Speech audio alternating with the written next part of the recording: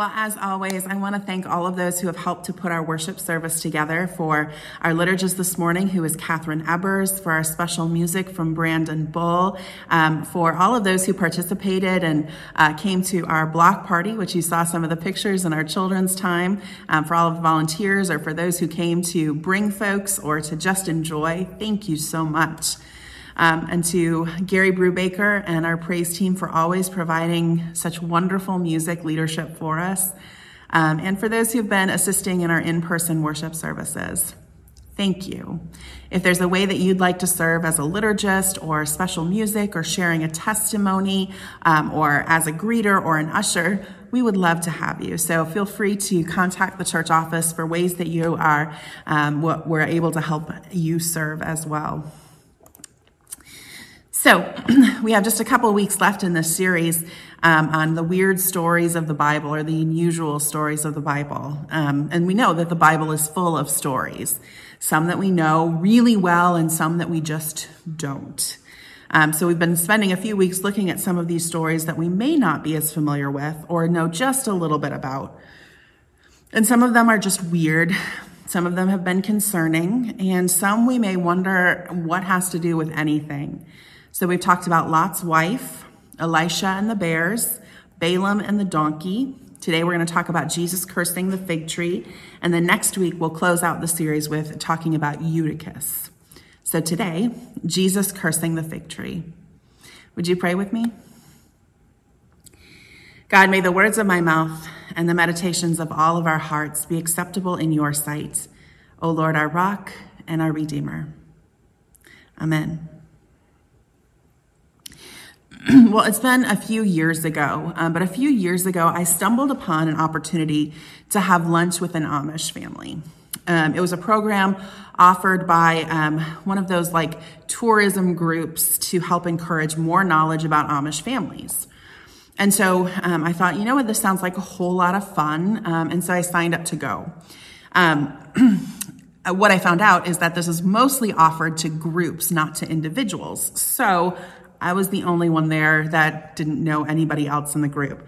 So the rest of the group all knew each other, and I was just this singleton hanging out with them, I guess. But it was a really interesting experience, and it was a great meal.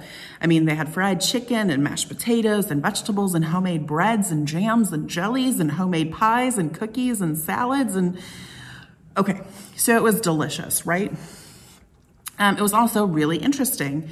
And the home that we had lunch at, and that was there as kind of the education part, they had actually had a lot of engagement with people outside of the Amish community, as one of their sons, probably about 5 or 10 years before this, had had a farming accident and had broken every single bone in his body. And so this received national news attention. So they had reporters from national news in their community and in their home for weeks. I think at one point the patriarch of the home said, yeah, Barbara Walters sat right there, and I had something with Diane Sawyer. I don't know who these people are, but other people are impressed when I drop their names. So they had lots of opportunities for conversation and answering questions about their lifestyle and what it means to be Amish. And so as we were sitting waiting for food, and the rest of the group is having conversation, and then the group that I was sitting closest to, a few folks, they started having this whispered conversation, and pointing around, and so I kind of leaned a little closer, and one of them said, you know what, if you count the number of blue curtains that they have, that's how many daughters that they have married. And then if you count the number of white curtains, then that's the number of daughters that they don't yet have married. So the blue curtains symbolize the married daughters, and the white curtains symbolize the non-married daughters. That's the truth. And so I kind of was looking around. I was like, oh, interesting. Didn't know that. Well, then the patriarch comes over and he says, what you guys talking about? And And so they said, well, we know how many daughters you have that are married and how many that are not. And he said, you do? How? And they said, because we counted the blue curtains and the white curtains. And he looked around and he went, well, that's interesting.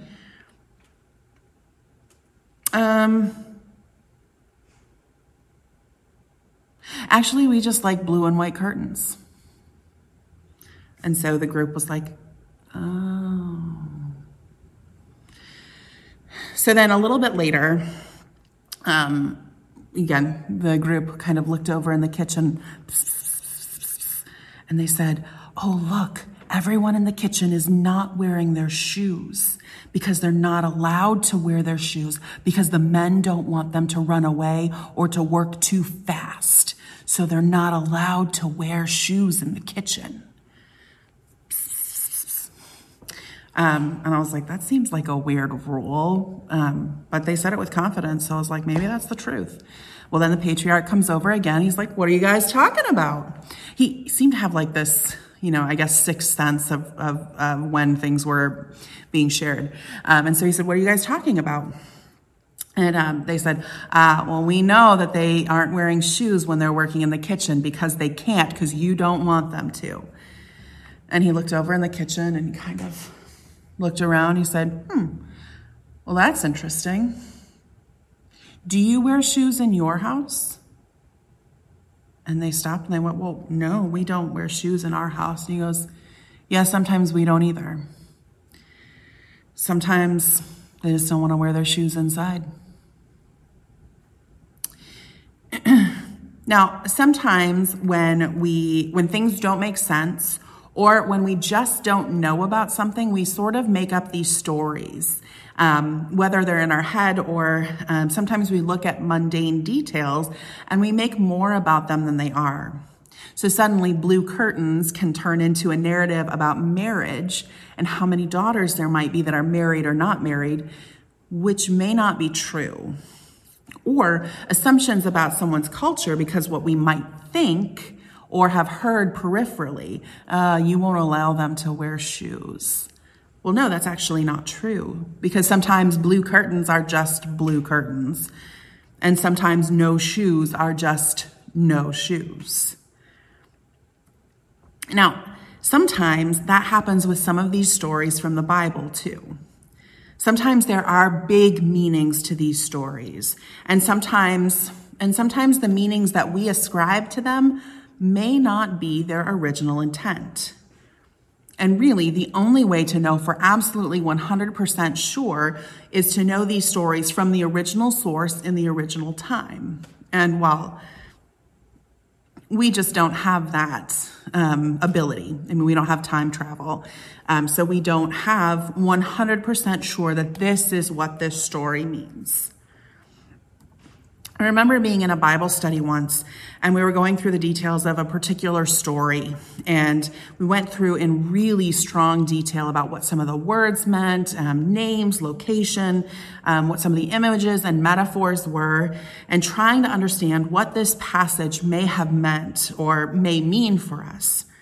And as we were doing this, someone posited, and they said, have you ever thought that we might be going too far in depth on this and it might lose its meaning? And that's fair. The truth is that's not impossible when we do Bible study. You can dissect something to the point of not recognizing it, or you focus on the wrong details. And maybe by focusing on those wrong details or dissecting too much, you miss the meaning of the story altogether. So, is it possible? Yes, it's possible. And I think that's one of the dangers of trying to understand the Bible. Sometimes we might miss the point.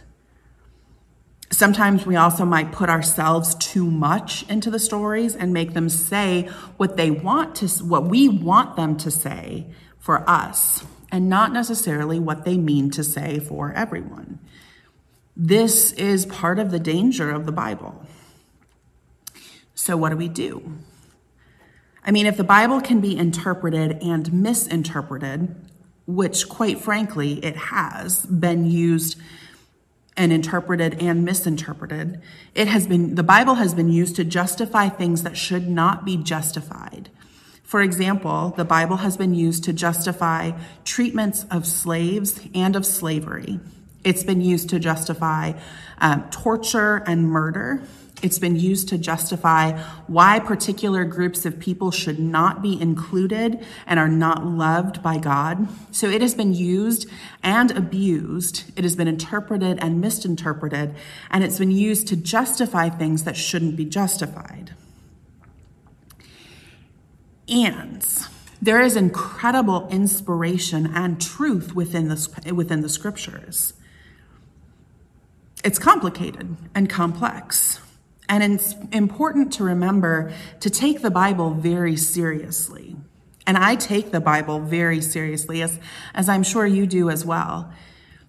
And there's a point, too, of taking it too seriously or creating an idol out of it. So the Bible tells us something about God, something about each other. It tells us the truth about who God is and the character of God. And so it's important that we take it seriously, but not so much that the Bible becomes our God, that God is represented in the Bible, but the Bible is not God. And so there's a fine line between taking it seriously and too seriously. So that brings us to today's story, Jesus and the fig tree. And this is another story. Like I said, several of you from our congregation have brought this to me and said this is a story that needs to be in this series, or have brought it to me previously and are like, what does this mean? So this story about Jesus cursing the fig tree is actually found in 3 of the Gospels, what are called the Synoptic Gospels, Matthew, Mark, and Luke. It's not in John. So Matthew, Mark, and Luke have a version of the story with some slight differences in there, which that's how Matthew, Mark, and Luke work. They have slight differences to the story, but pretty much have some of the similar stories. So this story in particular, Jesus cursing the fig tree, it's sort of a bizarre story, and it struggles to have meaning. So the version that we have for this morning is from Mark's Gospel, and Mark's Gospel has this story as a part of the Passion story, the story of Jesus' passion or moving towards the cross. It follows the triumphal entry into Jerusalem, or what we usually celebrate on Palm Sunday, and before the cleansing of the temple, the tossing out of the robbers and, all that stuff. So it's kind of in between this. And so it's sandwiched in this Passion story. And it's a reaction to something. Jesus curses the fig tree, and then later in the passage explains why he did that. So here's some of the details that we may not know or may miss. In Scripture, people of Israel are often represented as figs on a tree. So the Israelites, the people of Israel, are represented as figs on a tree. So that's one thing to keep in mind. Another thing to keep in mind is if you remember back to Genesis, the first book of the Bible, there's a story about a poem about creation and about the first humans. And there's the story about Adam and Eve. And the story goes that Adam and Eve ate from the tree of life, which is what God told them not to eat from. And so as a part of that, they recognized their nakedness and shame, and they put on fig leaves to hide their nakedness. So that makes figs or fig leaves sometimes a symbol of sin. So here's 2 ways that they're represented, as sin and as the people of Israel. Now, it also says in the Gospel of Mark that the fig tree is barren. So when Jesus tries to get a fig from the fig tree, it's barren. But then Mark also says because it wasn't fig season. Other Gospels have that the tree had withered, or there's lots of reasons. So here are some of the questions that are fairly obvious, even in knowing those details. What does the fig tree symbolize?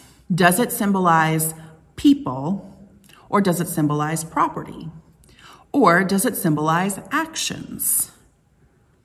Is this story, cursing the fig tree about something that's happening right now or right then with Jesus?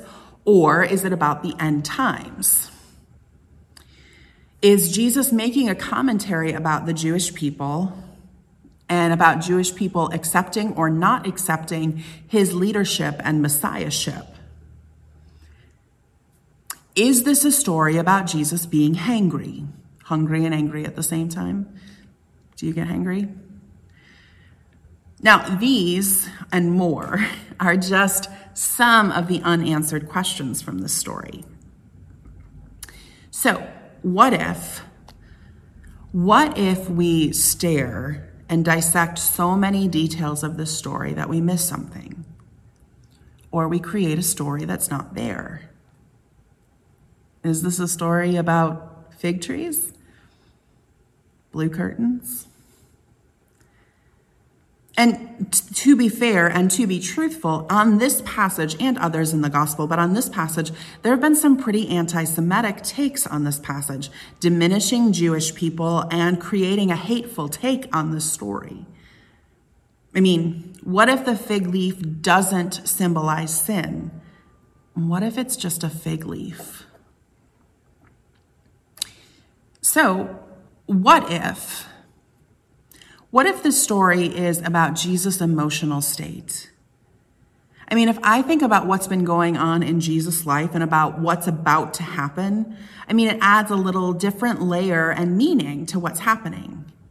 I mean, think about it. If your identity has been challenged and your authority has been ignored, if your mission on earth has been undermined at every turn and your words have gone unheard, or what if your friends started to doubt you and people around you started to betray you or even just think about betraying you? What might your emotional state be? How might you take out your frustration or anger? What if all of this is happening and you just want a snack and it's not there? I mean, have you ever had those moments when you yell or curse at something that's not what you're really upset about or at, but it's what's there? It's just the straw that breaks the camel's back. What if one interpretation of this story is that Jesus is just fed up and angry? But instead of taking it out on the people that he's really angry at, he curses the fig tree. What if he just likes blue curtains? Now, for some of you, especially those of you who asked about the story, this might be a really weak interpretation for you. And there are plenty of details in the story that may lead to other interpretations, which is true and possible. I mean, if we put together all of the possible interpretations, we might get close to what it means. And that's also what's important to remember about the Bible and about the scriptures, is that they were intended not just to be read alone, but to be read together in community. So that's what makes reading the Bible in community important. We share our thoughts and our questions together. Someone else may have an insight on it that we don't. Someone else might have a knowledge on it that we don't. I remember being, in some Bible studies that I'll offer an interpretation on a piece of scripture and someone else will say, yeah, but what if it means this? Yeah, what if it does? It might. And somehow when we put all of our pieces and takes and interpretations together, somehow we'll understand it better. That's the faithful work of discipleship together, of doing this faith work, reading the scriptures, studying the scriptures together. Because this story and others, it has a lot to tell us about our faith. Even through our questions and wonderings and misunderstandings and what does this mean? It tells us that our faith is better together. Sure, we can read the Bible on our own. Sure, we can pray on our own. And sure, we can practice our faith on our own. And It's better and fuller when we come together. Sometimes coming together and saying, this passage doesn't make any sense to me. And somebody else says, me either. And then somebody else says, I think it means this. Or, hey, I know what this word means. It's better and fuller when we come together and we share together, when we share our own thoughts and our own stories together.